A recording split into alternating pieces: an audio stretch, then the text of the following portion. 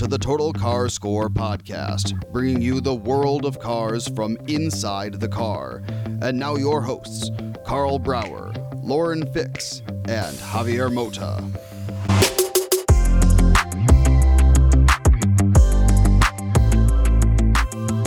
Well, we're back on the road and in fact inside the car. And we're here with Russell Datz from Volvo. And thank you for having us here first, Russell. You're welcome. Thanks for coming, Javier. So, I don't know if you remember last year, during the middle of the worst of the pandemic, we did one of these podcasts. I was in Miami. I had just driven for the first time the XC40 Recharge, and we had to do this virtually, like through the phone and like that kind of thing that we were used to in the pandemic, but now we're in person. We're back in person. It's wonderful. Yeah. Good to be sitting right next to you. I know. It's really great, and really great to come to Belgium. And when I told people I'm going to Belgium, I said, oh, enjoy the chocolate and the beer. But there are other things made in Belgium, right? Oh, yeah. Volvo makes some things here. We do. We make a car here in Ghent, Belgium. Yeah. This is the car that we're driving now, the new C40, which is, can we say, like another version of the XC40? How would you explain it to the consumers? Sure. The C40 is Volvo's first electric-only vehicle, meaning it never has and never will have an internal combustion engine in it.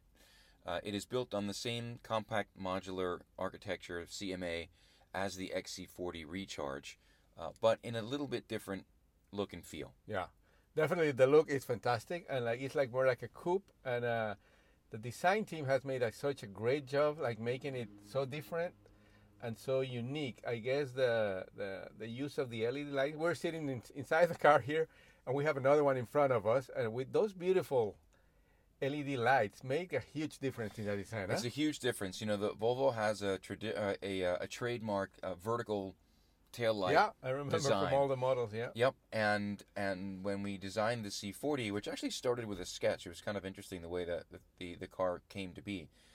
We had to kind of lay that vertical taillight design down because it's a four-door coupe. Yeah. And the most interesting thing about it is it's segmented. As it goes up the C-pillar, it's segmented almost Star Wars style in that design. And the reason that is because there was actually a space between parts that could not be changed. It couldn't match completely, yeah. Yeah, it's always a compromise between design and engineering is to make a car work. And in this case, this space could absolutely not be eliminated, which would require the taillights to be broken, to be a big space in between. Yeah.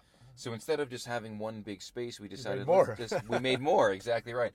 And it's very deliberate and intentional, and it really sets off the car in a unique way. I know. And then they curve around the edges of the bumpers, and in a C fashion, like both ways, I guess, because it's reversing the left and the right. Yep. But it really looks beautiful. Makes the car looks much wider, and the rear window, like a coupe-like style, looks really sporty car. Yeah, it's a very sporty car. It is really attractive to people who appreciate good design. Yeah. It's a little bit more unique and special. Yeah. And the other thing that the design team and the engineering team, I guess, too, work together is like the colors, the materials. Everything in this car has the new philosophy that Volvo has right now around sustainable materials and all that. Can you talk about that? Sure. So sustainability is now more. Sustainability is as important as safety for Volvo now. Safety obviously a huge. Long heritage of safety and protecting people, but climate change is the ultimate safety test, and in order to move forward as a business, we have to be much more sustainable. So we have set goals to be carbon neutral by 2040, and in order to achieve that, we want to have an all-electric fleet by 2030, and half of our cars be electric by 2025. Yeah, and this car again, this is. Different version from the XC40, but also has almost the same powertrain underneath. It is actually identical. It's an identical powertrain. Yeah, underneath it's the same platform as that XC40 Recharge, which is a very exciting vehicle for us. It's all-wheel drive, a little bit more horsepower in this one than 208. 408. Oh, 408. 408. Sorry, Yeah, it's 2 electric motors, 1 front, 1 rear, but all-wheel drive. 1 pedal drive is available. You can turn it on and off. Yeah, I tried that yesterday, and it was really, really efficient. And people who have never driven an electric car, well, first you have to drive it, I guess, in quote-unquote normal mode, and then when you try the 1 pedal system, it really becomes almost like a challenge, right? like how much can I save? How much can I? It's definitely a new way of driving. You know, with 1 pedal drive, the electric motors turn into generators when you lift off the accelerator, and they send energy back into the battery to help extend the range. And as they do that, it uses the resistance that's used to create that energy to slow the vehicle down. Yeah. For people familiar with Formula One, is the CARES technology Very and similar, interpretation to that, yes. which is the kinetic energy recovery system. Correct. Right? Yeah, very similar. Not as much power as the Formula One car, but same concept. Same concept, yeah. So it's taking that kinetic energy, yes, and turning it into electrical energy, and at the same time acting as a braking system. And it takes about a day to get used to. Yeah. And for most of the driving around town, local driving, you don't need to touch the brake pedal. Yeah, and when I said it's a challenge, I meant it in a good way. Yeah, I know what you mean. Like I want to it's fun. It's fun. Exactly. First of all, how can I calculate when the car is going to stop on its own? And then you keep looking at the energy level in the battery, and that's also becomes fun. So yesterday, for example, we came from Brussels here to Ghent. We drove around 200 kilometers, so like 140 miles, something like that. Yeah. And the car did really great, and I was watching the whole time, and we didn't even spend like half of the battery. And I guess we recovered a lot because I was doing the whole time recovery. Well, I think what you need to understand is there's this mindset about range on electric vehicles, and I need to get as much range as I can, 300, 400 miles.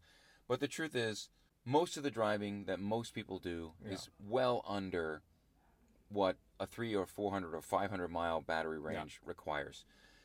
You can charge at home every day. If you work in an office where they have charging stations, you can charge there as well. The need for a public charging station in your normal everyday life is very, very low. Obviously, you would need it if you're going on a longer trip, but that doesn't happen very often. And if it happens, you have the technology to That's calculate and like plan the trip, right? That's right. In fact, should we demonstrate that right now? Yeah, let's try it. Hey Google, tell me where the nearest charging station is. It's loading. There's EV Box charging station on Bergstraat. Wow. Navigate there? Yes. So that's 3 minutes away. Yeah, and it's as easy as that. EV Box charging station on Bergstraat. Excellent. So, you jumped to that topic that I wanted to touch, obviously, but that's another fantastic thing that Volvo has done. This infotainment system is the best because you don't have to learn it. Like, you already used to already know right? it, Like, yes. So let's talk about that. It's Sure. It's based on the Google Android Auto platform. So Volvo Car Group is the first automaker to partner with Google to bring the power of Android into their cars. So if you're familiar with an Android phone, it is now the operating system is built into the car. So you don't have to connect your phone. If you sign into your Google account, everything is there ready to go. Your music, your destinations, all your preferences. It is a beautiful thing. It's really nicely integrated. It's got a large 9-inch screen right in the center of the car, and it eliminates a whole lot of complexity out of systems previously. I know. Drove the B90. Yeah. And the new XC60. Right. With all of them. And during my review of that, I say, like, you know what? Like, all manufacturers should do this. Yeah. Because this is the easiest thing. If you have a speaker at home and you're already talking to it, like asking to play music or like turn on your lights, you can do that in the car and reverse, right? Like from the home to the car, from the car to the home. Yes. So are you talking about charging? No. The Google. Once it's all connected, you're set up. The commands. You ask for anything, and it will do it just like that, like you just did with the charging station. You can also control some functions of the vehicle. Yeah, too. I know. Yeah, we tried that. So hey Google, set temperature to 20 degrees. Okay, changing the temperature to 20 degrees. Now that's Celsius. Yeah, Here I in was Europe, going to say, so we're going to freeze that's ourselves. still room temperature. But there are different functions of the vehicle that you can use from that without ever having to take your hands off the wheel or your eyes off the road. I mean, there's so much to talk about this car because, and the whole company. I mean, the things that Volvo has been doing in the past, decade? Yeah, decade and a 5 or half. 6 years. Mm-hmm. It's just amazing, and what it's coming up with this car and the near future, as you said, 2030. Yep. And all 2040 and all those plans are fantastic.